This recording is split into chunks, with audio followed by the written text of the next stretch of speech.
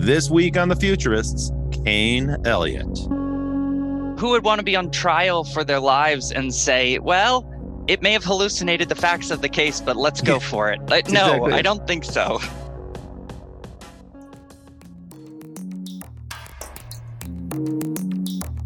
Hi, and welcome back to The Futurists. I'm Rob Tersick, and this week in the co-host chair is my friend Brian Solis. Brian, hi, great to see you again. How you been? Hey, Robert. It's been a while, but it is so good to be back. Thank you. Thrilled to see you. Our friend Brett is on the road, as he seems to be half the time. Always going to cool new places and finding cool new people, so that's a good thing.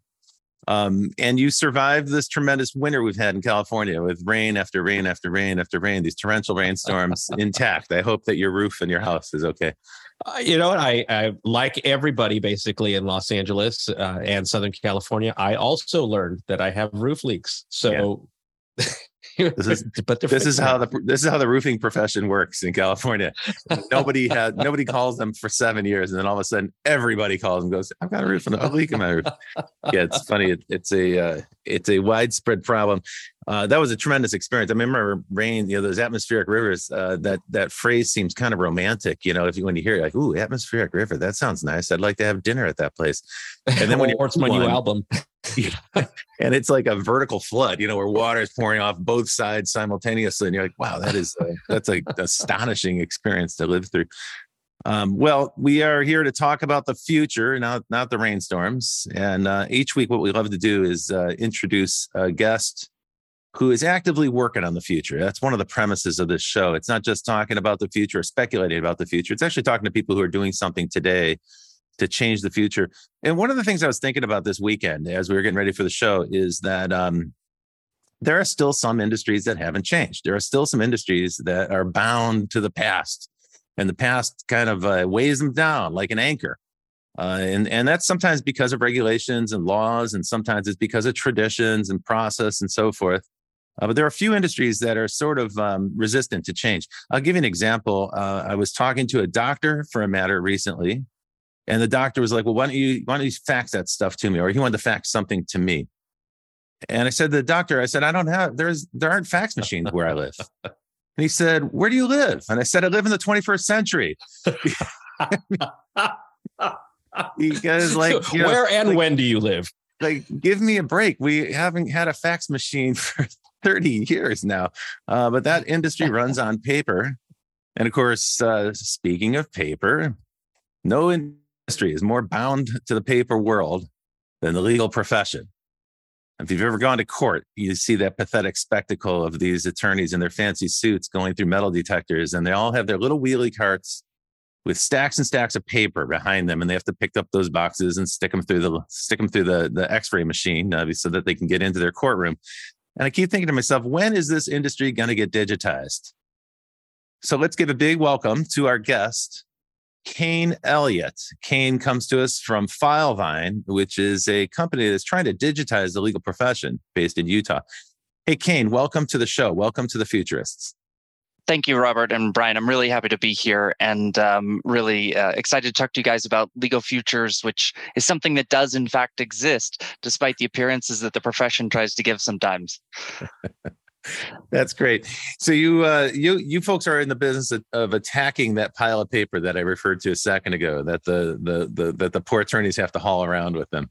We are. And in fact, as I had mentioned, I think sometimes that kind of paper is hauled around just as much for psychological effect as it is for the actual effectuation of something in court. But when I think about the legal profession, I try to take a very long view. My background is as a doctorate in philosophy.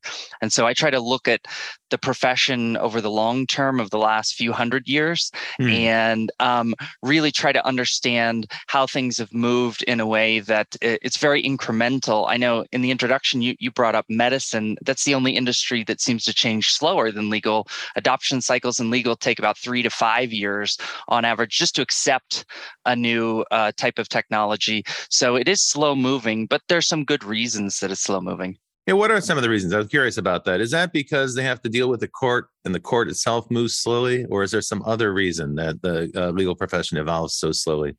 There are institutional mechanisms like courts for sure that play a role in part, but I think the other is, look, in the whole Anglo-American tradition, it's a system that brings up attorneys, enculturates and educates them on the basis of precedent, that what comes before is really important.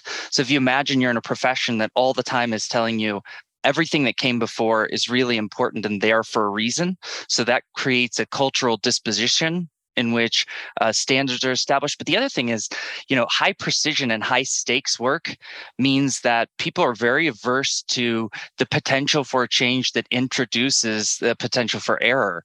And it's the stakes really that makes so many people averse to change. If you say, look, I learned the profession this way, I'm doing it to the best I can for my clients in this way. If I take the risk of changing or adopting some new technology or working in a different way, am I somehow putting them at risk and making a mistake? And I think those stakes, ratcheting up stakes like medicine, mean that people worry about risk taking in a very different way that a lot of us maybe in other professions think. Risk taking and risk adjudication becomes a very different proposition. Oh, so you're saying that someone achieves a certain level of proficiency in the legal profession, and maybe a level of fame or notoriety, I guess, depending on the kind of attorney. All right. And they want to preserve that, so they don't want to mess around with their process too much because it's taken them years to get to that point. So I would imagine for an attorney like that, who has a thriving practice, who's got a workflow that's really well honed, that they understand very well, I would imagine for an attorney like that the prospect of digital disruption is really scary. It's probably really traumatizing. It's scary. It's also the fact, though, that I think the reason that legal is so interested right now in technology and has been for the last 10 years is because the scale of legal work has gotten so much larger. So the actual number of cases, the actual number of work that attorneys are taking on is much, much larger than it was historically. And something has to give, right? And so the answer is you can have a lot more attorneys, which we don't have actually coming out, despite what people might think about law school attendance. And if you don't have a lot more attorneys, the only thing you can do is get more efficient to stay up to the workload. And so that breaking point is what really inspires most people's interest. Where is this massive increase in legal work happening? Is it happening with individuals? Is it happening with like legal matters, like court cases, or is it happening inside of corporations? Both, all of the above. Oh. So disputes are on the rise in every jurisdiction you can name. We're all very well versed and known that we're a very litigious society.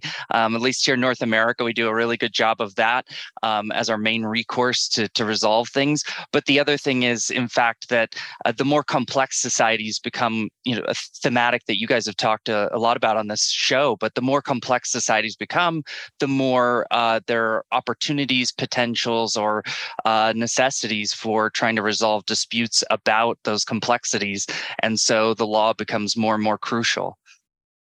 If I could just ask, well, two things. One's an observation. Next part is a question. And the observation is also a society that's becoming increasingly polarized as well, which creates opportunities for increased tension, of which we could philosophize about that over wine some night. But there's something very interesting that you said that threw off all the light bulbs, which was based on precedent. It's the stakes that prevent change, increases the worrying about risk taking. Nothing about what you just said is solely related to the legal industry. I work in innovation, and that is what every executive or every leader or every industry says. It's the stakes. We've got this honed. Why rock the boat? And now we start to really think about the future as looking a lot like the past. And it's even clear in our own words that we use. Out of COVID, it was new normal, and the future was next normal. But in all honesty, I think it's always been creativity, technology, digital that's pushed us forward. It's the creative brain. It's the risk taker. It's the confident person who knows what they're good at and sees this opportunity in all of these things to be better, faster, greater than everyone else. What is it that you've seen with those that you work with or those that you observe that unlocks that creativity and that potential to say, hey, this is actually a good thing for me. I think I can use it to be better or greater or faster, smarter. Well, if I could answer by telling you a little anecdote. So my first day walking into a law firm and working into a law firm, which kind of happened out of happenstance, me deciding to leave the academy. But I started work there, and one of the best partners I worked with, he sat me down in his office and he said, "So, Dr. Cain, let's have a little chat here. I want you to understand we're all here and attorneys because we're not entrepreneurs. We don't think about this like a business." That's the unique part, I would say, about the legal space. It's different when you're going into a place that says, yeah, we want to be part of the innovation economy. We want to change the world with what we're producing, we're doing. Legal isn't saying that. Legal is saying we want to offer better and better services for our clients. And so what I would say about that giving point or that pressure, a lot of that's coming from the client side. So clients have much higher expectations and demands of their attorneys and what they expect for service. I think, Robert, you mentioned faxes. My wife, her favorite joke is to walk by and me talking about digital faxing during one of my conversations with a client and said, "What the? I thought you said you were at a tech company and you're talking about faxing, right?" But it's true. I mean, faxing is a big part of our industry still. But the point is, clients want to be met where they are. Yeah. The attorney can't say back to the client, "Well, I need you to appear for this, deposition. I'm going to fax it over to you." You have every right to say, "I can't receive your fax. Where would I get that? Text it to me." And the attorney has every right to come back to me and say, "Dr. Cain, how do we text from a system with our clients that's secure and make sure that works?" So I think it's client-driven pressure, so it's a bit different, and it's not entrepreneurial driven of how do we change and innovate our industry. That's all internal motivation. Okay, so when you talk about client-driven innovation, I feel this urge. I feel compelled to respond to you there. So, the number one biggest concern from the client when it comes to legal services with an outside law firm is the pricing, the business model. And let me offer my own 2 cents because it's my show and I'm going to do that. So I'm going to hold forth here. The business model is broken. I mean, the business model of charging $1,000 an hour, $500 an hour, whatever it is they charge by the hour.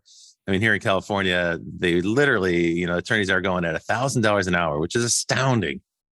The only thing the client cares about on those long calls where the attorney has you on speakerphone and shouting into the phone at you, the only thing they care about, they're looking at the watch, they're looking at their clock, and they're going, "Oh my gosh, another minute, 15 more minutes. Oh my God, how do we make the bleeding stop?" So there's pressure on the legal profession to change the way it delivers services and the way it charges for them. In other words, that's like a business model change. Can you talk a little bit about that? Yeah, one of the most interesting things happening, and we're here in Utah, which is right at the center of it. In California, the Bar Association has blocked that kind of innovation that we're seeing here. But in Arizona and Utah, you'll see it with the legal sandbox we have that allows for alternative legal services or legal services being operated by organizations that aren't owned by attorneys. You're seeing a lot more experimentation again. Now, I will say that this kind of thing, to your point, Robert, and this may be important for you to know, these are cyclical. So this does happen every so often in law. People talk about the billable hour and how do we change that as a broken model. There are firms that I know right now that are experimenting with subscription models. Kind of have a lawyer on tap on a subscription model. There are other firms that work on flat fee basis or percentage fees, right? In contingency firms. But the model in which law firms are not necessarily owned by lawyers or these alternative legal service providers are working will shake some of that up and will be very interesting, but it's going to depend on the regulatory environment that exists in different states and whether that's going to be allowed. So like I said, here in Utah, we have that. Colorado, that's opened up a bit with people being able to offer family law services. I give a great example that I think is interesting. eBay, had problems in California before because people were using it to adjudicate no-fault divorces. Why were they doing that? Because eBay has a great algorithm that says, okay, one side puts in their assets, the other side puts in theirs, and you say, make this a fair trade-off, right? eBay has a pretty good algorithm set up for how do you make a fair trade of two sets of resources. And eBay got in trouble for the idea that they were practicing law without a license. Were they? No, people were being innovative in the way you're describing, Robert, of wanting something different where they said, we're not really fighting. We just want to make sure this is fair. And we don't want to spend $100,000 an hour. So I would say that people and consumers, like you're saying, will drive that change. And that's why I think even bar associations and states that are trying to block that right now, it won't succeed long term because people want to see more experimentation with how those services are provided and if they can be provided at better rates. Well, you make a really excellent point. And by the way, those are great stories. I want to unpack that a little bit.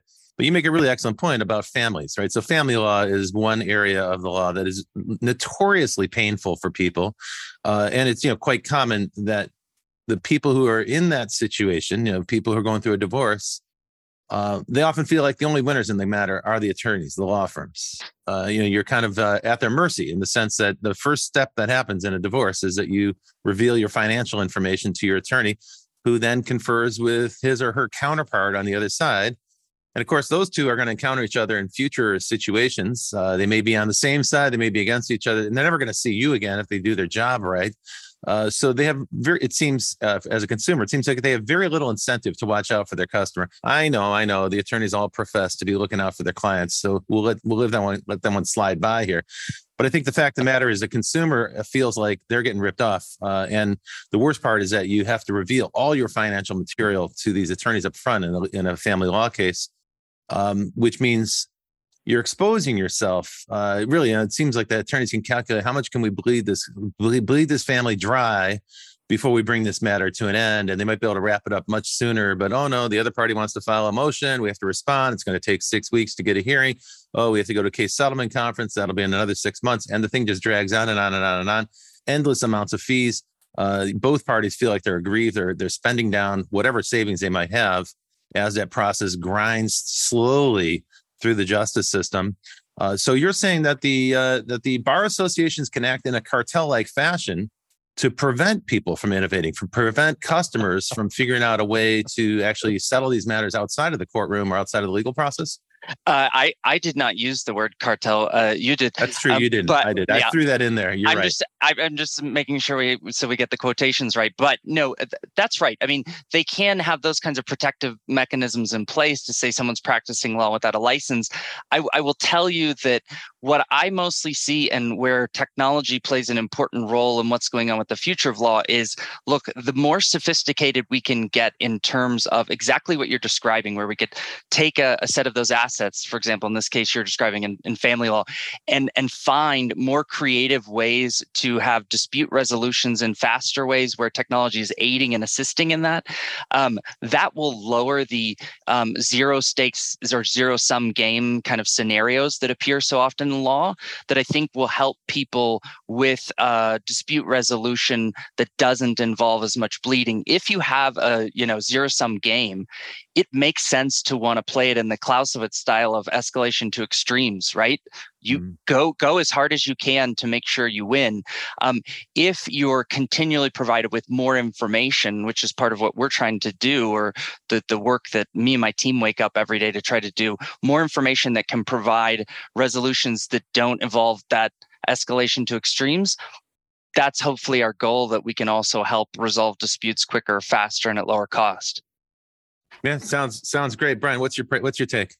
Yeah, I was just thinking about all of this, business model innovation, consumer client-driven innovation, and cartel-like protectionism. I just checked Wikipedia. Cartel isn't there yet, but I just contacted a Wikipedia editor, see what they can do about that. In the meantime, something that I've done in every regulated industry, as being part of innovation, is work with regulators. And I've uncovered in all of that work, change is possible, but also there are a lot of lobbyists who like to work against you. And it is a very organized, a very well-funded machine. But that doesn't mean that it's in the best interests of humanity. And I'd love to hear more about what is it that entrepreneurial lawyer or that attorney or anyone who's entrepreneurial, at least in spirit, maybe not in practice, how we can empower them to think differently about improving their laws, their regulation. And I'll give you one quick example. I know we're coming close to time on the first segment. I think about automotive dealerships, and I can think historically, and then also as an analyst.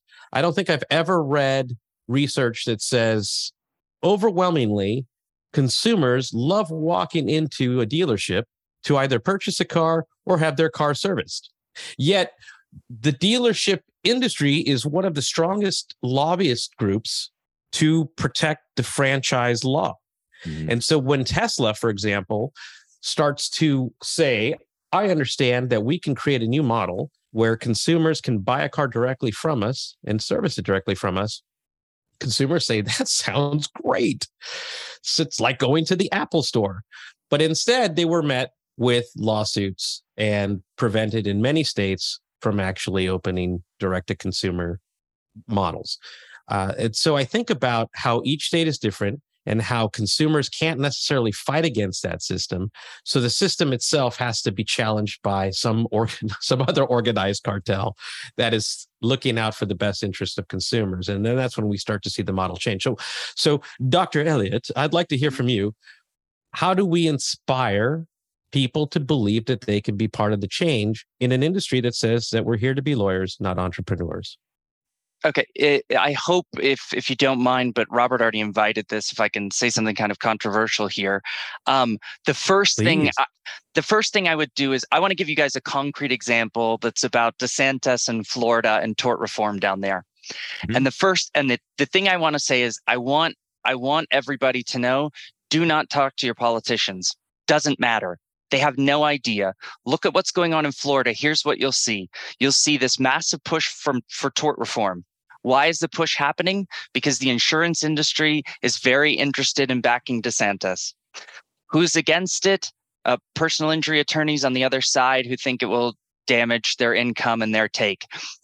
The politicians on either side of that debate, what do they know about tort and tort reform? Nothing, I promise you. No one has the faintest clue about what tort and tort reform is, or what these disclosures mean, or what the ramifications are.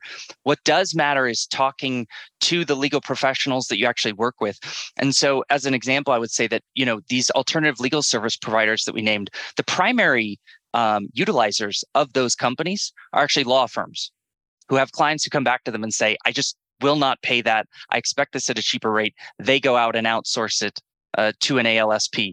So I think working directly with attorneys in the communities that people are in and that they end up interacting with, despite what you've said, Robert, I think the attorneys, at least that I know, and I know thousands of them around the country and have sat on hundreds of hours with them, they listen very closely to what clients say and what clients think.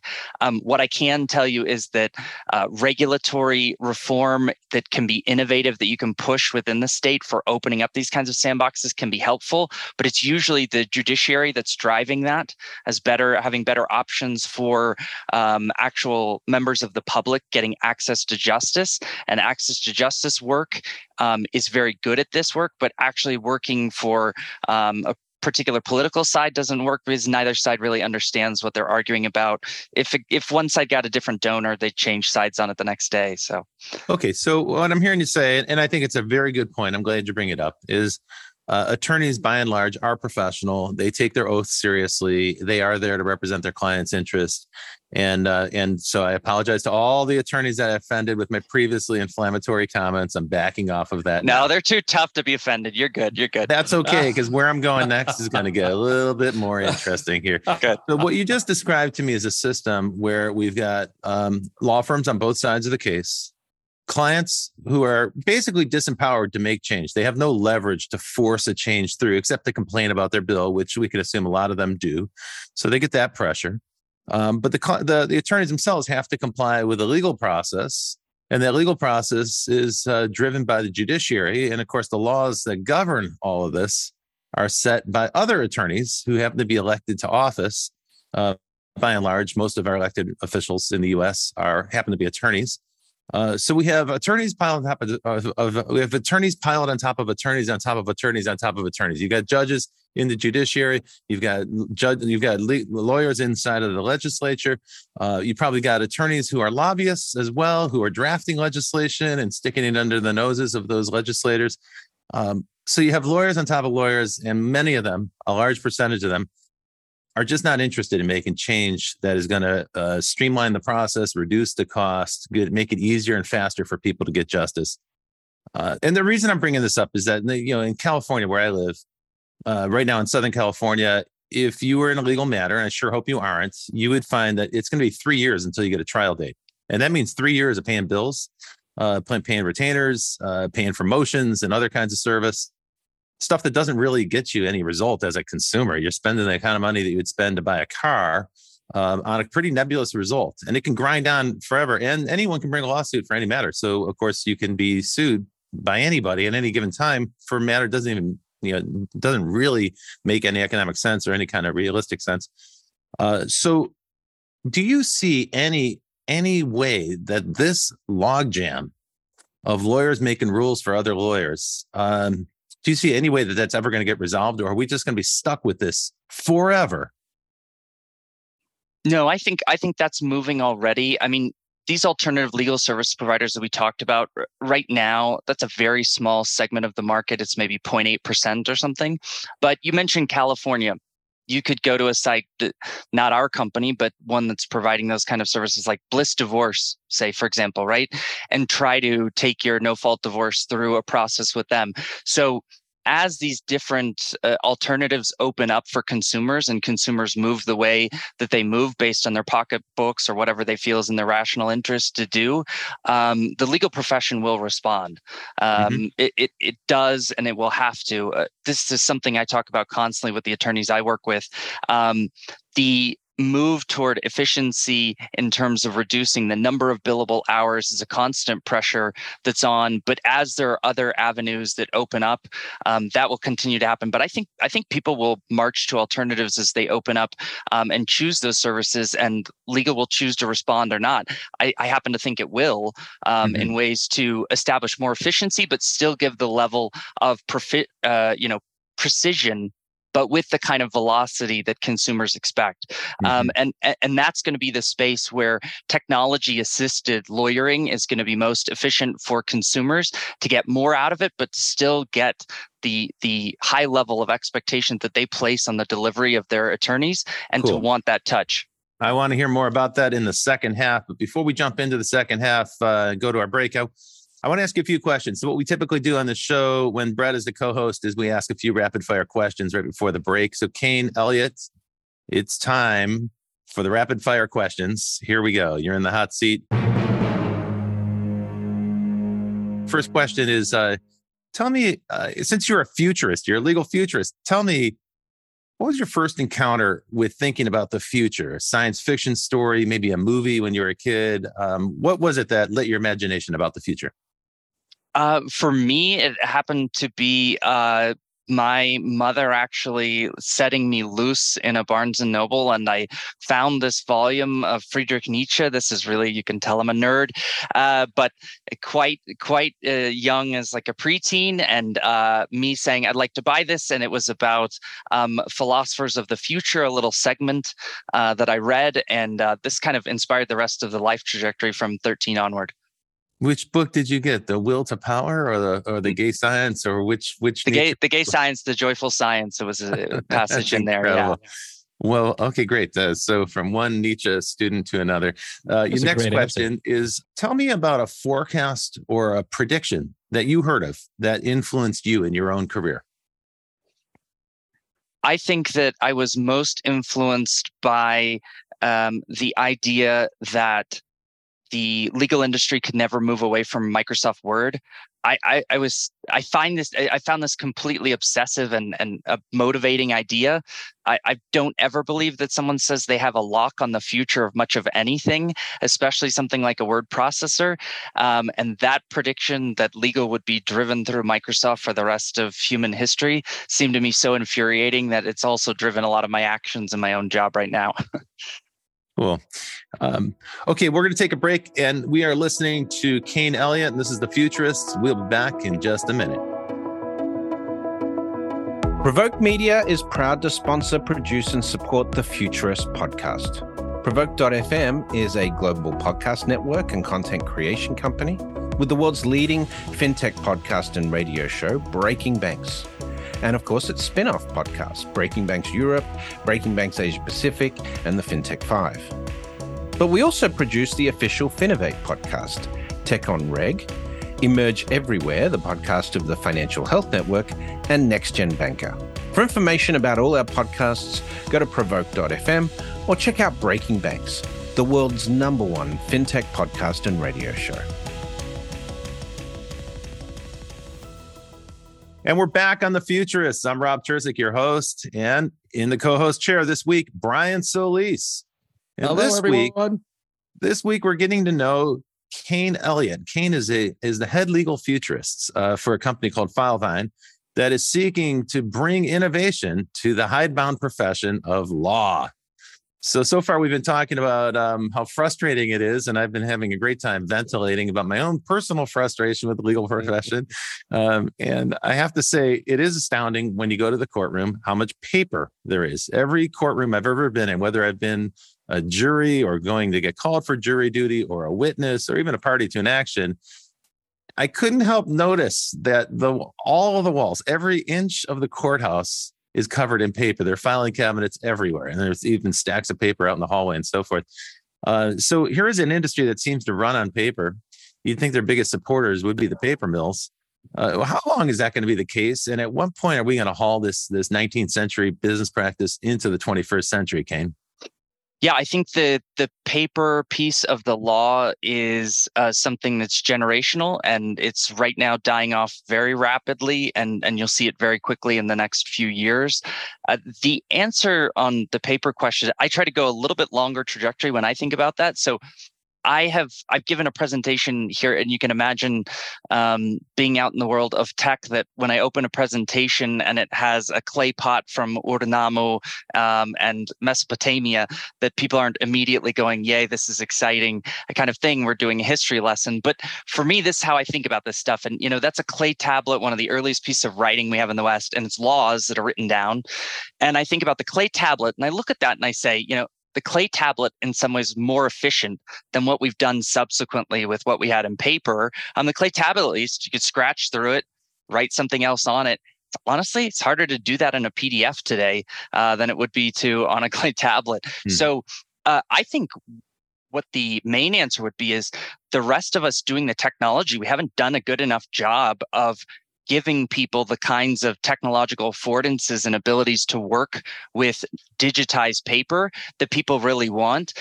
Look, the experience of memory still stronger when you're reading paper and text. Attorneys spend a lot of time highlighting, reading through text. And one of the reasons paper is more popular is sticks in memory better. So my answer there would be the technologists and the futurists in this, we haven't done a good enough job bringing that experience.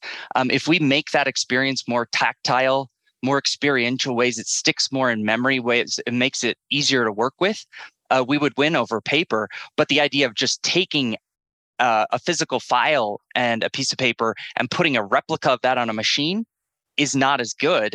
Yeah. And that's why we're not winning that battle. So my answer is that's not the law. That's us on the technology side failing to have the right answer so far for that. So, there's a parallel here, which is books, right? So books have been around, printed books or mass-produced books been around for 500 years and don't seem like they're going anyplace anytime soon. And that's because, as some people have observed, it's an optimized technology. The book is a compact form factor. It doesn't change. It doesn't require a battery. You don't have to plug it in and so forth. So it always works. And for an attorney who's going to a courthouse, the last thing they want is to have files on some sort of digital gizmo and then discover that the battery ran down or they need to plug it in. They can't find a cord or something to do that, something like that. So I can sort of understand that why there'd be some aversion to that. But I think at the same time, just continuing with the book example, one thing that has happened in the last 10 years is an absolute explosion of digital data. And so like the number of books that are published has been increasing, the number of physical hardbound books that have been published, that goes up each year, of course, but that goes up in kind of a linear fashion where there's been an exponential growth in the number of digital documents. Now, how that affects attorneys is in discovery. So in the old days, if there's a legal matter going on, there's a dispute, you're getting ready for a trial, the attorneys have the right to demand to see certain documents that the other party may or may not have, and they have to produce those documents by law. Some people don't play fair. They don't always produce the stuff they're demanded to produce. But a tactic that started to emerge about 10 years ago, maybe a little bit longer, was in a big corporate dispute, for instance, that the party that was asked to show documents would produce everything. And you would end up getting truckloads of documents, literally, like truckloads of documents, because they would produce everything. First, it was done in on paper. So here comes millions and millions of cases of paper. I'm exaggerating. But literally, thousands, tens of thousands of documents. And then of course, it switched to digital delivery. So now you get digital documents by the gigabyte. And for first-year graduates who are coming out of law school, this was a pretty dismal prospect, because it meant that they spent years in college and then in law school preparing for a profession, when in fact what they were actually doing on the job was reading through old emails from some corporation in some matter, and most of it, 99.9% of it, had nothing to do with anything. It was like hiding the needle inside of this haystack of digital documents. Has that changed at all in the last 10 years, or is that still the process? No, that's changing. I think the most famous scene of that we have visually is I think it's the movie Blackwater, that's about Teflon, and the famous scene of the truckloads of documents appearing in the attorney's office, and he's down in the basement with stacks of all these papers, and most of them have nothing to do with anything. It's changing. It's not totally gone away, because, as you rightly noted, when we have a society that has so much documented because of how we work digitally, then you do have a lot more documentation available. But most courts in most regions are mandating some kind of conference in advance where people provide some kind of limitations on what is produced in discovery. So that's happening, but that's also part of what's driving the usage of digital technology, because courts like the state of New York are very close to mandating some kind of technology-assisted discovery process, because there's no way really you could come back as a human being and say, yeah, in fact, I read through the 15,000 emails that were produced in the average employment dispute that arises. Let's all be honest with each other about the reality of what's going on. We're inundated with information, as you noted, in our society. So we better have better ways to triage through those. So that's most courts, will now want to mandate some kind of limitation on discovery, and that as a tactic in of itself is becoming less popular because of massive advantages that we have now on the tech side to triage through those much faster. So that lowers the strategic value of that kind of dump. Yeah, it seems to me that's an opportunity for artificial intelligence. I'm hesitant to jump into the AI discussion because I will tend to hijacks the whole show. Before you do, I want to make a quick observation, because I'd like, Ken, I'd love to hear your thoughts on this. Coming back to your last point, Robert, about books, I have a few, now several years of research and studying how younger millennial and certainly centennial brains are wired differently. And when I think about the future of everything, whether it's legal or just work, the ability for that brain to think differently versus, say, how we might write things down as a form of memory, that their brain doesn't work the same way.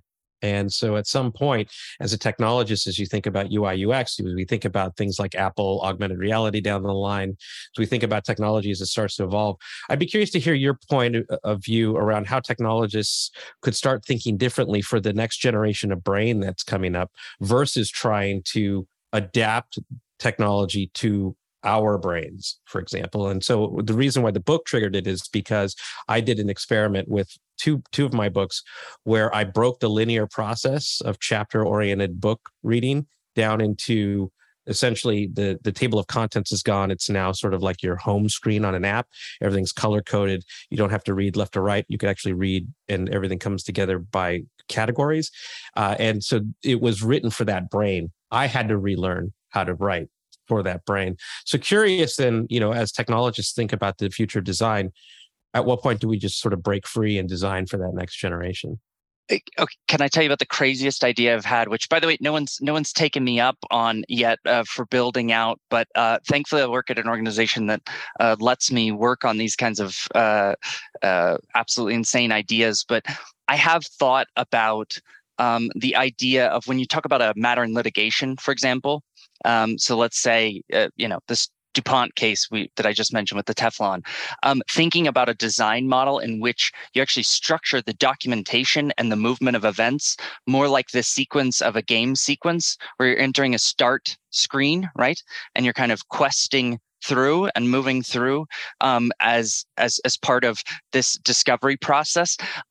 Because also this relates to really old ideas about, I mean, everybody's read at some point about memory palaces and the idea of putting things in physical places and making that kind of transition digitally. So for me, one of the strangest, I think for others in the industry idea I've had though, is like the idea of what if we put that in an experiential place that's more like a gaming place where, you're the attorney moving through those documents, but almost spatially in a place that's been rendered so that it helps you keep track of the things you're looking for, identify the things that matter, put them as stop points or checkpoints back like you're going in a game. I think that people, I think, Brian, it's a really great question because I think all the time about how everything will move that direction. And in fact, we have two of our main designers who work on our contract side. Their background is in video game design, and they make great contract designers. So I take that very seriously, that experience will change and that we have to get really creative so that we meet users where they are and the professionals where they are and then the consumers of the law where they are. That's a really good perspective. And Brian, I see you've written about this topic already. That's quite interesting. So yeah, the idea there is games do involve objectives and they involve surmounting hurdles, both big and small. And so, there's a kind of like habit that we have. And now 3 billion people on the planet are playing video games. So this is not like some niche activity That's or right. some pursuit that, some teenage kid in his mom's basement is playing or something.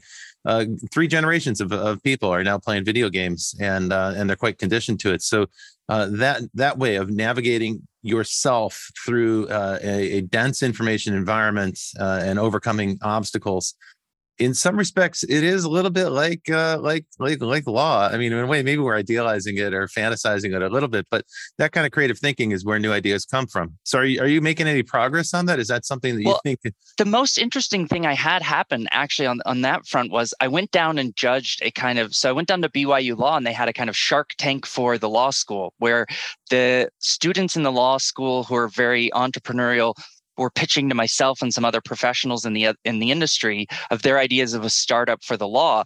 And one of the best ones I saw actually was a consumer-facing app that they had built that was like a gaming environment, but for renters to work with their landlords. Because, in fact, that can be a very confusing process. To your point, and what we talked about earlier, it could be one where someone doesn't have the resource necessarily to pay for an attorney, right? Or they may think it's not worth it even taking this up if I have to pay for an attorney because it's more than it's worth to get this thing fixed to my building. So I think that companies like ours and especially younger entrepreneurs who are coming into our industry are going to be pursuing ideas like that Sure. in the near term to speak to both the consumers and the professionals we work with. Yeah. And just so I understand, now the decision to use an alternative means of settling a dispute, you might have both parties open to that idea, but depending on the jurisdiction that they're in, that might not be available to them. In other words, it might not be permitted in a jurisdiction. Or did I get that wrong? Is it possible in every jurisdiction for people to choose alternative dispute resolution? People can choose alternative dispute resolution. The difference that I'm talking about that's not available in every jurisdiction is organizations being allowed to provide, let's say, legal or quasi-legal services without being run by attorneys or themselves being attorneys. And okay, so this is the thing. This is the challenge that we're running into now with, let's say, like AI-assisted legal representation. So, for instance, I know that there is a company that's trying to find a way to automate the legal process in this way, where if you're in court on a small matter, you can actually use this app. You have to wear an earpiece and it can hear. So it's doing speech to text. It can hear and then understand what's being discussed, what the judge is saying, what the other party's saying. And then it will generate text for you as the client that you can read and you could thereby represent yourself. And as it turns out, there's 2 challenges here. There's 2 issues that they had to surmount. The first one is that that's not permitted in a lot of courts. Yeah. In some courts, you're not allowed to wear an electronic earpiece that's connected to the internet as well. So they found there were only 2 jurisdictions where this was possible, but they are experimenting with that. So people could represent themselves and have kind of like a robo attorney in their ear in a Bluetooth headpiece, kind of whispering instructions to them. Now, I can imagine that would be pretty confusing, candidly, to try to like hear what some robot is saying to you while you're in a courtroom, where it's a little stressful for most people. But that kind of process is technically feasible, but it might not be legally permissible. Is that a correct observation about this whole profession right now? Are there a lot of solutions that are technically feasible, but they're not yet permissible? No, I mean, in that case, that was not permissible in the case that was made, and that was used mostly as a marketing ploy. But I don't think it would be technically feasible. I mean, my team, we work very deep in AI every day. We're not down the rabbit hole on that, in the sense that, look, there's some things that AI is very good for right now and other things that it's absolute crap at. I wouldn't want it in my ear representing me in court. Yeah. I'd say, what if it's wrong? Yeah. Or what if you misunderstand it? Or is the case right now, as everybody knows, a lot of these large language models that we work with and I work with on my team, they hallucinate things all the time. Yeah. So the best example I can give is with the tort reform in Florida. I was having a dialogue with an AI about that, and it was telling me, well, this was upheld by the Florida Supreme Court in 2024. And I had to remind it 2024 had not yet happened. And it said, thank you for the refresher.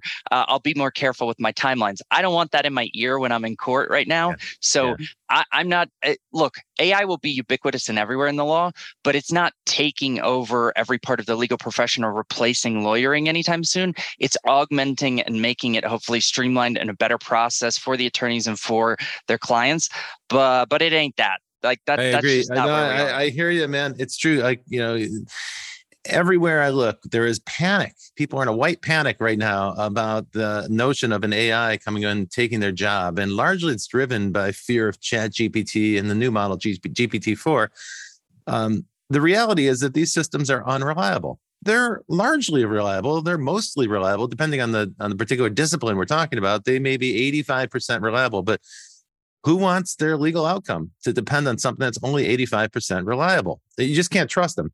No, I mean, Robert, who would want to be on trial for their lives and say, well, it may have hallucinated the facts of the case, but let's go for it. No, exactly. I don't think so. And these systems are very compelling bullshit artists in the sense that they present the stuff in a very confident way. Someone said to me that the ChatGPT is like a teenager. It thinks it knows everything, and it says it with great confidence, when in fact it doesn't always know what it's talking about. And that's a good way to think about these systems today. So they can be helpful. They can streamline things. You can certainly ask it questions, ask it to edit something or summarize something, and generally that's going to be okay. But when it comes to facts or even math, they're not entirely reliable. And it is true, they make up cases, they'll make up precedents and quote them and cite them as if it's real, but you have to double check. So what good is that? That's not an assistant. That's creating more work. Do you think then that there will be automated justice? Is that even a possibility, like robo-judge, where you go to a vending machine and you have a dispute and you sort of submit your digital documentation and justice is dispensed? I think you will have that with a lot of low-level, low-stakes matters that are right now just kind of pulling or cranking the chain on something where, let's say, a lot of MVA disputes where someone hits someone else and it's low stakes, or as we talked about, no fault matters. I think there's a place for that in certain areas. I don't think the dispensation of justice at levels where there's high impact and high causes is something we're going to see for a long time. And I think the reason that you won't see it for a long time is most of what happens in law is based on relationships of trust that people have. And those are already really frail between humans and systems. And introducing additional models that may not be considered trustworthy means it's not something that people are going to move toward in the very near future. And so I think until you have something where you had more transparency as where an AI or a machine or system is getting the result they're getting, people won't want that as part of their notion of justice. You can't have a black box of justice. That's really against the notion of what any of us wants in terms of how our courts operate. Right. That's true. It's one of the main principles of our legal system is that the justices set forth their logic, and it has to be something that's clear and that everyone can see and understand the reasoning of. And if they don't, it's going to get appealed. And that's not great for that judge to get that matter appealed. Okay, but that brings me to a related topic, one that's less trendy these days, but was really hot the last few years, which is blockchain and the notion of smart contracts, right? So here the idea is kind of a libertarian fantasy that we can just live in a world where we pre-resolve all possible disputes, and we both agree to a smart contract, a binding smart contract that will automate the decision-making process. And in practice, smart contracts aren't contracts. They're not legally binding. They're not that smart either. They're kind of binary. They're about as smart as a vending machine. So tell me a little bit about where things stand right now in terms of blockchain and the automatic dispensing of adjudication. Yeah, I think that one reason that has failed to take off or realize some of the ambitions that people had for that is a lot of the programming community or the technical community that was behind that. When I would talk to them, were very distanced from the actual practice of what happens in the making of the meat with the law and disputes, and coming at it more from the idea of the technology should solve in advance for a dispute. And most of the time when disputes get really tenuous, there are arguments over nuances of language that you can't code for in advance. Human emotions and feelings about things change all the time.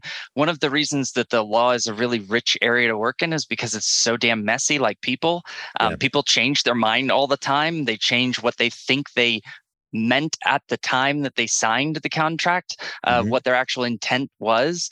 And so I think that the idea that you kind of resolve human affairs in advance is a libertarian techno fantasy kind of thing that, to me at least, doesn't seem very liberatory at all. I actually find it quite terrifying. I really like the idea that we're open to the gray side of life and the messy side of disputing things. The technology can't solve the problem of being human yet, thankfully, for all of us. It's true. I mean, writing a smart contract is a very, very difficult thing to do. Now, I should point out there is, a large and growing number of attorneys who are specializing in that because they see that as a potential growth area. And I think it's also one of the things that's surprising about Web3 communities is how many kinds of contracts we actually commit to in any given daily exchange with our coworkers. They're not legal contracts, but as human beings, we depend on each other. We depend on commitments that we make to each other. We represent that we're going to do stuff, that we're going to be reliable in some fashion. And so those, in a way, are all transactions that occur inside of a workplace.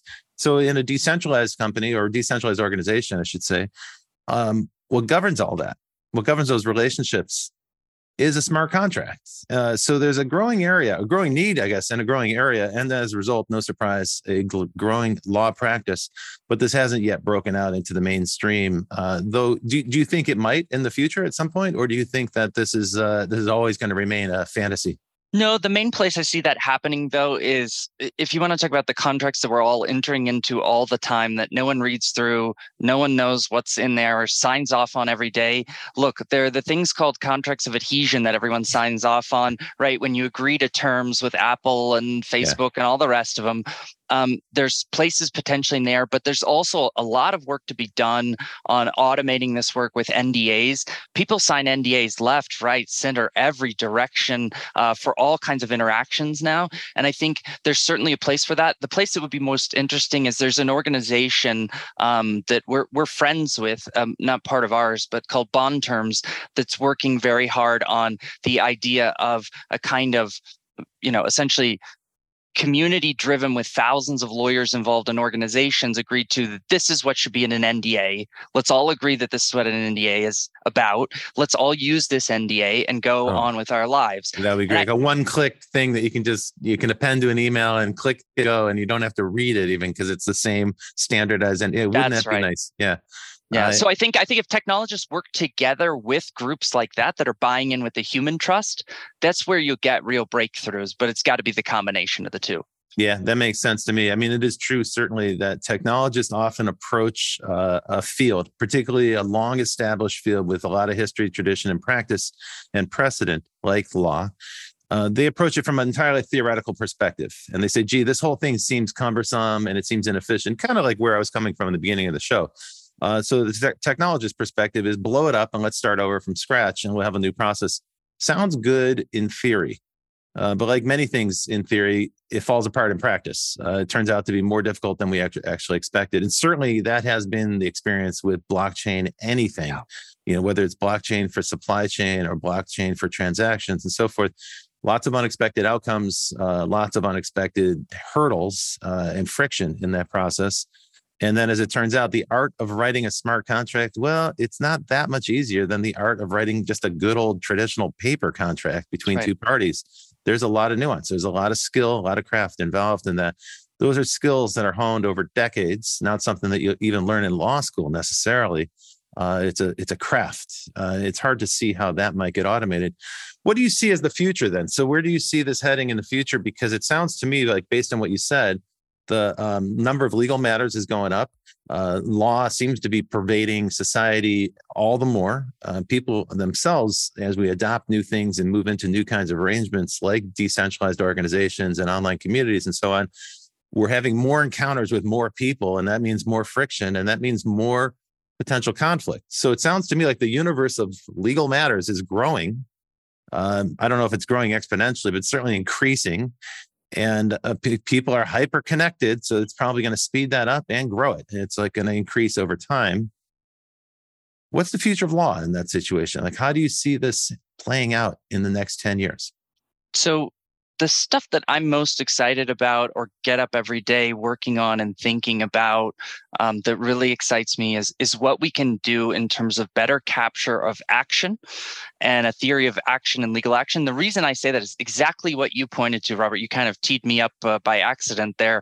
When you talked about the decades of apprenticeship and work, I think what's going to happen is the most useful bits of this technology in legal tech that we're all building that are going to take off, the things that are going to be transformative are the things that lower that time needed for apprenticeship and becoming more skillful in the practice. Those will be the things that will matter because those will allow different legal actors and younger legal actors to become better practitioners quicker. Mm-hmm. And I think that the way that's going to happen is because all of our lives are so ingrained with so much technology, there are clicks everywhere, that the best thing we can do with the technology we have at our disposal is not just more access to information. That's why I love AI and I hype about it all the time, but I'm not hyped about it in the sense of, I always tell users, listen, an extra deluge of information in front of you doesn't mean it's more useful information. So digital information as opposed to paper has been really exceptional for the law in one sense that you've got it all at your fingertips. It's been terrifying in the other sense that you've got it all at your fingertips, right? It can be very confusing. But what we do have access to that we're not doing enough yet is process mining for people and really figuring out where are the actions that you took on behalf of clients at certain times and certain points for certain reasons that had the best effect and the best action for them.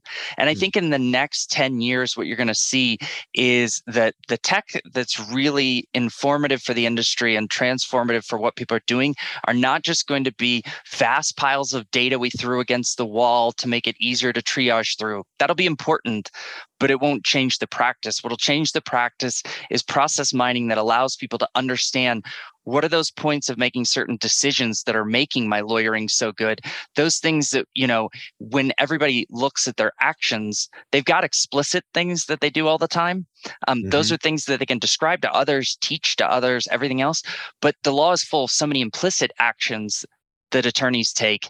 The more we can help raise those to a surface level where they can see what that implicit reasoning was behind why they took a certain action at a certain time, that's the stuff we're going to put at people's fingertips that's going to transform the practice. And I think make augmented lawyering something that's real as opposed to robot lawyering that sounds like a fanciful idea, but augmented lawyering where you have a better idea of why you clicked when you did. Okay, that's good because that fits with a trend we're starting to see. It's not about technology replacing people. It's about technology making those people, giving them superpowers, as you say, augmenting them. So for instance, everyone wants to know about robot doctors, right? To go back to the doctor or the medical example. as it turns out, one of the uses of AI in the medical profession is that doctors, when they visit you, when you go in for a checkup or any kind of procedure or anything, they make notes, right? And usually, typically, you'll see them use a little dictation machine where they can talk to themselves, digital notes. Sometimes those machines can turn those notes into text for them automatically. They use speech to text to do that. Now, what doctors are doing is they're making notes with ChatGPT or something similar, a chat bot. And it actually completes the form. It actually inputs the information into the patient file. You can envision something similar, I would imagine, for the legal profession. And this is going to matter for law partnerships. Over time, there's a set of expertise built up inside of a law partnership that is deep and incredibly valuable. But it exists only in the heads of the attorneys, of the partners. And one by one, those partners are going to retire. They're going to go away. Wouldn't it be interesting for the law firm over time to have its own learning model? It might not be a large learning model. It might be a very precise model, but one where they can start to capture the best insights from those partners. And as they capture that, that becomes an asset that would then be kind of like a virtual mentor or, a reference that you could query inside of the law firm. And actually, I can envision that being a very powerful thing over time. What's your take on that? Do you think that that's a possibility? This is exactly what we're building right now. We have part of this in our tooling because what we've seen all the time is, as I said, I have a slide in one of my decks that shows a reference to a federal decision from ChatGPT, and it's the equivalent of a Wikipedia citation. Mm-hmm. And then I have a reference from our system that is from the particular legal professional in their law firm, from their riff or greatest hit on this citation. And that is exactly right. That's what people want. People want their greatest hits. The way I'd compare it is like this. You think about the explosion of digital music. Once everybody had the ability to download everything and could go on, and we all had, Lime and all the rest of the million things that infected all of our computers in the early, 90s and 2000s. Having a particular track didn't matter as much. What do you care about now when you go on Spotify? You care about the curated playlist. So what we want to do with the technology is curate the playlist, press play on legal. I want the greatest hits that's that IP of my law firm put to use as opposed to the generic tracks of everything in the world. So yes, 1,000%. And this is precisely what we're trying to do. Very cool. Well, Cain Elliott, thank you very kindly for being on the Futurists this week. It's been a great pleasure getting acquainted. Tell me, for the folks who are listening and want to learn more, where can they find you on the web? Check us out at filevine.com. You can see everything that we do there. You can occasionally check me out at Cain Elliott on Twitter or some other platform that's listed somewhere. But thank you very much for having me on the show. Really appreciate it. I love the work you guys do. And as a futurist, I appreciate that there are people who want to keep people thinking. Well, it's great fun to have you on the show. And that is the idea here. We're trying to get people to think more athletically about the future, and perspectives like yours help. So thanks for that. I want to give a big shout out to the folks who make this show possible at Provoke Media. And that includes our producer, Lisbeth Severance, who's been incredibly helpful for us in wrangling talent and making sure the show runs on time. And of course, our engineer, Kevin, who has been steadfast in cleaning up all the audio errors and making sure things sound good and are audible to people, and the whole crew at Provoke. But mostly, I want to thank the people who listen to the show. We have a large, growing, and very loyal group who have been incredibly forthcoming with suggestions for speakers, questions, and topics. That's been really useful. If you've listened to the show and you enjoy it, please do give us a 5-star rating. Take a second to do that on wherever you listen, Apple or on Spotify or any other platform. It turns out that helps other people find the show. So it really matters for discovery. And that will be great because then more and more people can find out about the Futurists. And so thank you all very much for listening to the show. Thanks for your suggestions. Cain, thanks for being on the show today. It was great fun to meet you. Brian Solis for joining us and for asking questions. And folks, we will see you next week with another Futurist. I will see you in the future. Well, that's it for the Futurists this week. If you like the show, we sure hope you did. Please subscribe and share it with the people in your community. And don't forget to leave us a 5-star review. That really helps other people find the show. And you can ping us anytime on Instagram and Twitter at Futurist Podcast for the folks that you'd like to see on the show or the questions that you'd like us to ask. Thanks for joining. And as always, we'll see you in the future.